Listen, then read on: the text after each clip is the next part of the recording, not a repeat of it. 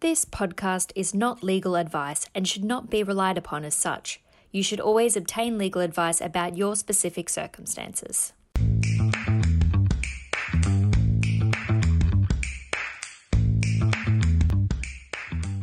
Hello and welcome to the latest episode of Tax Records, the Hall & Wilcox Tax Team's podcast series. My name is Frank Hinopoulos and I'm a partner in the tax team at Hall & Wilcox. In this episode, we're talking about the ATO's recent compliance activity and focus. I'm joined again by my colleague Todd Bromwich, a senior associate in the tax team at Hall & Wilcox. Thanks, Frank. It's good to be back. Anecdotally, we've seen a lot of our accountant referrers say that in the aftermath of COVID, ATO are ramping up their compliance activity again and easing back that concessional approach they were having. So I think a lot of listeners will hopefully find this episode to be particularly relevant. And one thing is that the ATO seems to have a lot of programs on recently, including the Top 500, Top 1000, Next 5000, Medium and Emerging, and the International Risk programs. And I was hoping you could just explain what the point of these programs are. Sure. Thanks, Todd. So these programs mostly stem from the ATO's Tax Avoidance Task Force. The idea behind the task force is to engage in targeted programs to not only investigate aggressive tax avoidance arrangements, but also to encourage practices amongst taxpayers to obtain and increase assurance and the concept of justified trusts for private groups and high wealth individuals. And the concept of justified trust basically suggests that taxpayers with good governance processes in place who are compliant and pay the right amount of tax will earn a degree of justified trust and should therefore be treated more appropriately and with greater leniency by the ATO. The ATO recently published the Tax Avoidance Task Force highlights for 2020 to 2021. And in that, it said that their total compliance activities generated over $3 billion over the year in tax liabilities and $1.25 billion in audit yield from large public groups and multinational corporations and wealthy individuals and private groups. So would you say these programs seem to be working? Well, I think the figures that you've quoted there, Todd, would suggest that these programs are working. But having said that, of course, we can't really quantify what these liabilities would have been otherwise if these programs were not in place. So it is a tough thing to try and statistically measure the success of these programs in dollar terms. But obviously, the ATO see these programs as yielding some success and yielding some fruit. And the current plan is to continue with these particular programs focused on these market segments. I do think, aside from the actual revenue collected, there's also been a somewhat happy side effect for the ATO of certainly encouraging better compliance procedures overall and a more proactive approach to managing tax risk.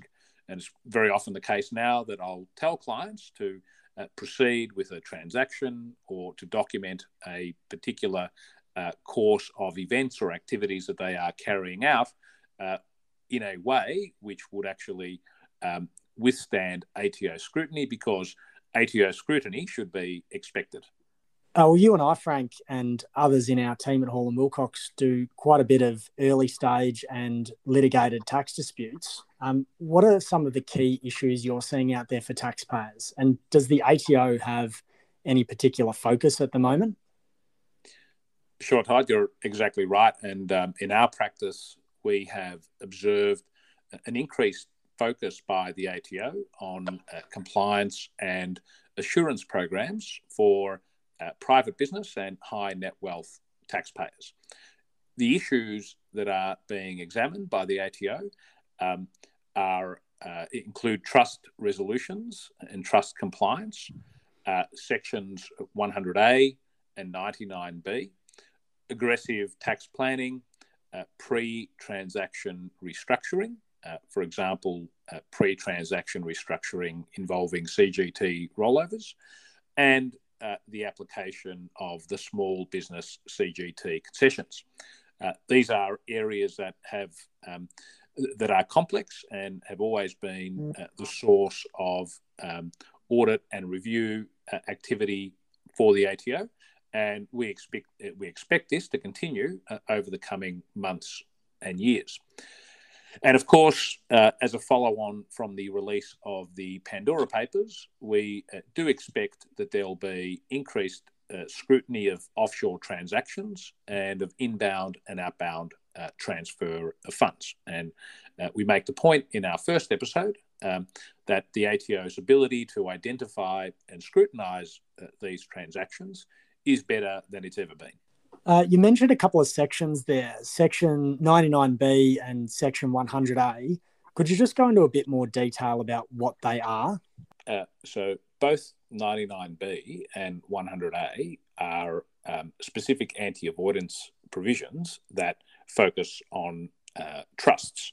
So they're both very complicated provisions. So this is a very much condensed summary, but in broad principle, firstly, Section 99B is a section that applies to treat a beneficiary who gets the benefit of trust funds being applied on their behalf as being assessable on those trust funds, unless it is an amount which originates in trust corpus.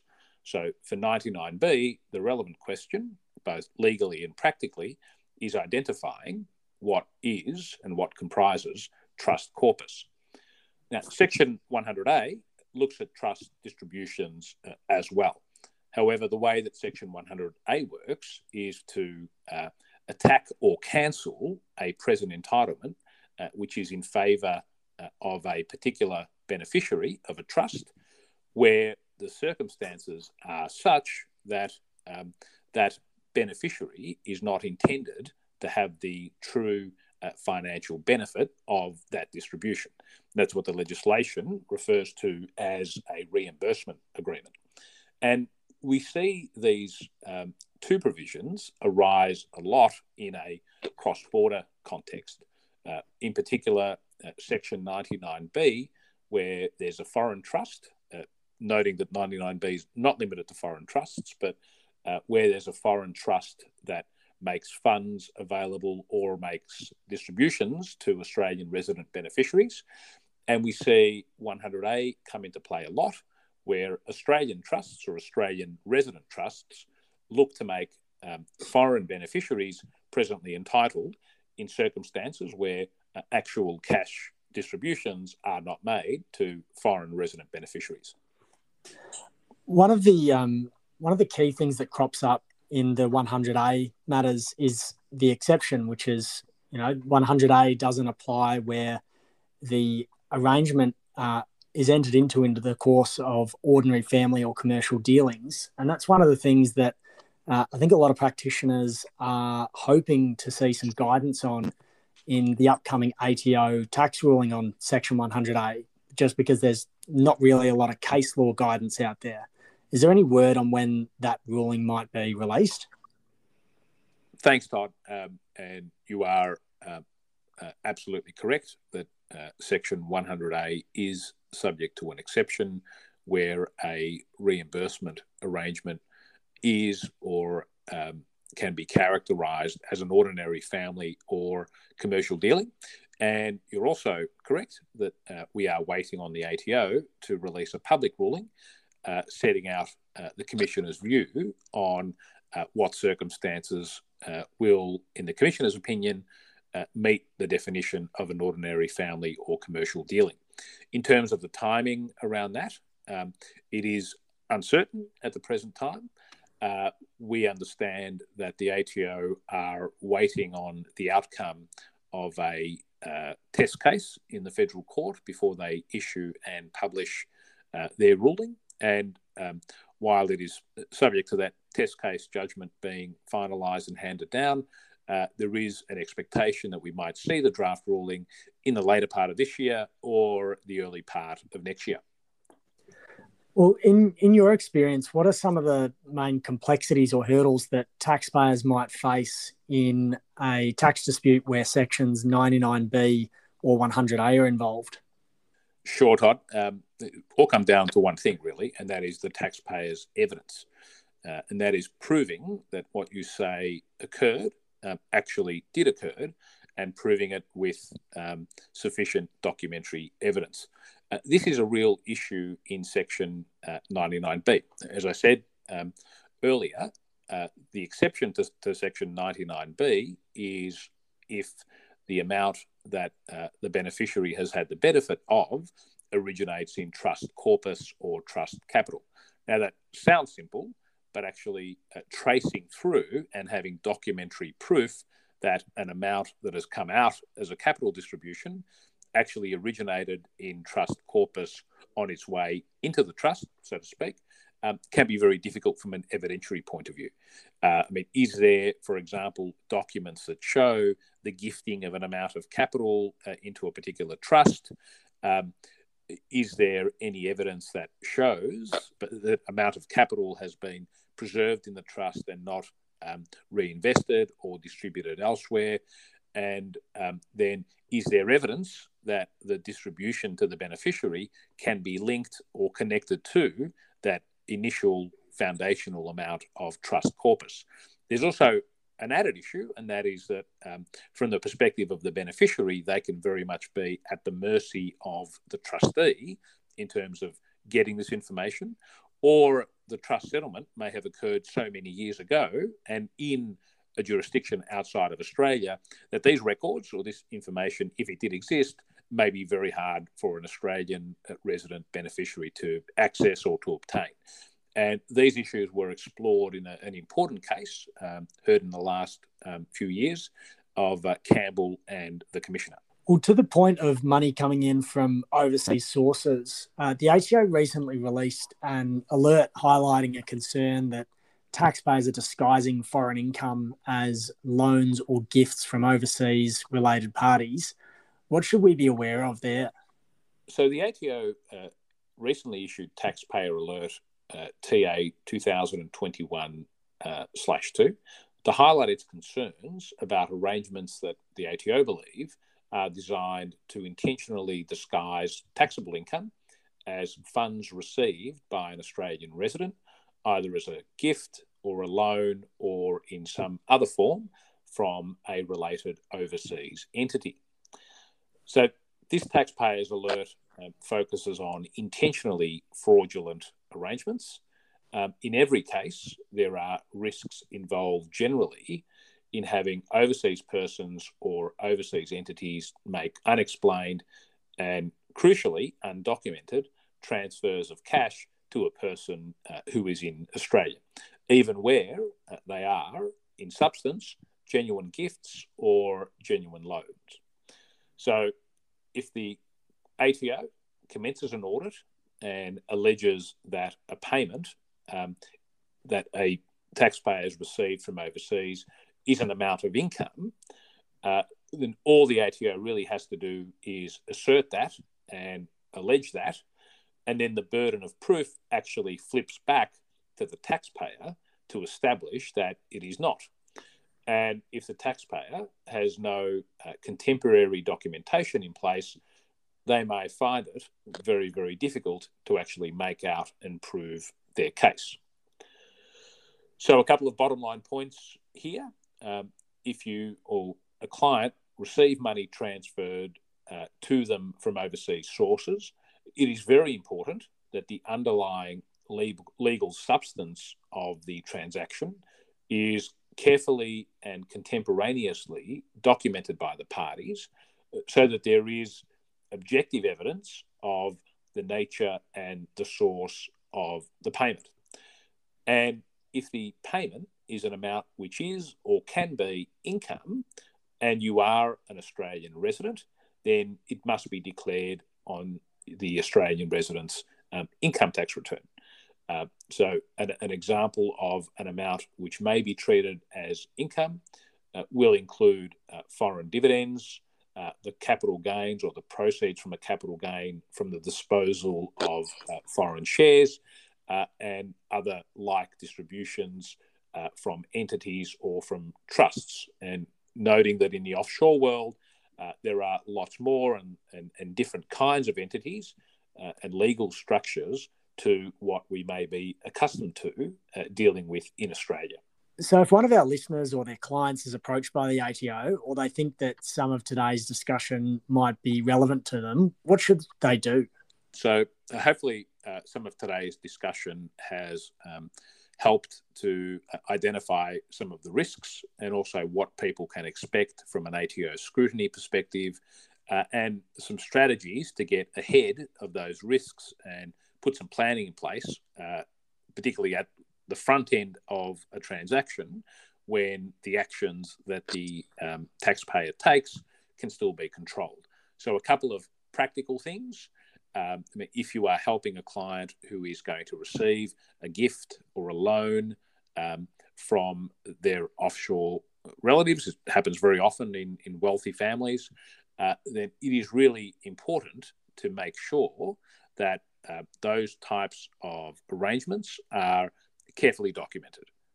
And there should be formal legal documentation, even though it could be a transaction occurring within a family group. That is going to be really important. And that shouldn't be done after the event. It should be done at or before the time that these transactions are actually carried out. It's also important that we are appreciating some of the risk and some of the nuance of these particular anti-avoidance provisions. They are certainly 100A and 99B, which we've discussed today, are provisions that the ATO will very regularly have recourse to. The issues around these can be very complicated, both from a legal point of view and an evidentiary point of view. So it is important that taxpayers and their advisors are informed and can identify these risks before transactions are entered into. In a case where a taxpayer may have, or their advisor has identified an issue, has identified a disclosure, particularly around previously undeclared offshore income, then we'll repeat what we urged in our first podcast, and that is to give serious consideration to making a voluntary disclosure. Noting, of course, that one of the inducements or benefits of making a voluntary disclosure is that a taxpayer can receive a very significant reduction to the amount of penalties that would otherwise apply if there was an audit and the shortfall was detected and assessed by the ATO. Thanks, Frank, and thanks everybody for listening in to today's episode. ATO compliance activity can bring up a range of different issues for taxpayers, so we hope you found this helpful. If you have any questions about what we've discussed today, please contact a member of our tax team. You can find our details on our website, hallandwilcox.com.au, or you can connect with us on LinkedIn. Join us next week for episode 3, where we'll be discussing payroll tax crackdowns around Australia and the recent case of Optical Superstore and Thomas and Nas cases. If you enjoyed today's episode, please rate, review, and follow our podcast wherever you listen to your podcasts. You can subscribe on our website to be notified of new episodes.